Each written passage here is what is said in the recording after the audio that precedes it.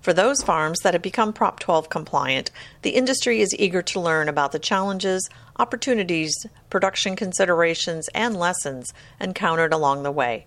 Welcome to Feedstuffs in Focus, our podcast, taking a look at the big issues affecting the livestock, poultry, grain, and animal feed industries. I'm your host, Sarah Muirhead. Joining Feedstuffs Ann Hess in this episode to discuss Country View Family Farms' journey to become Prop 12 compliant is Dr. Carlos Roudergue, a veterinarian in the production department for Country View Family Farms.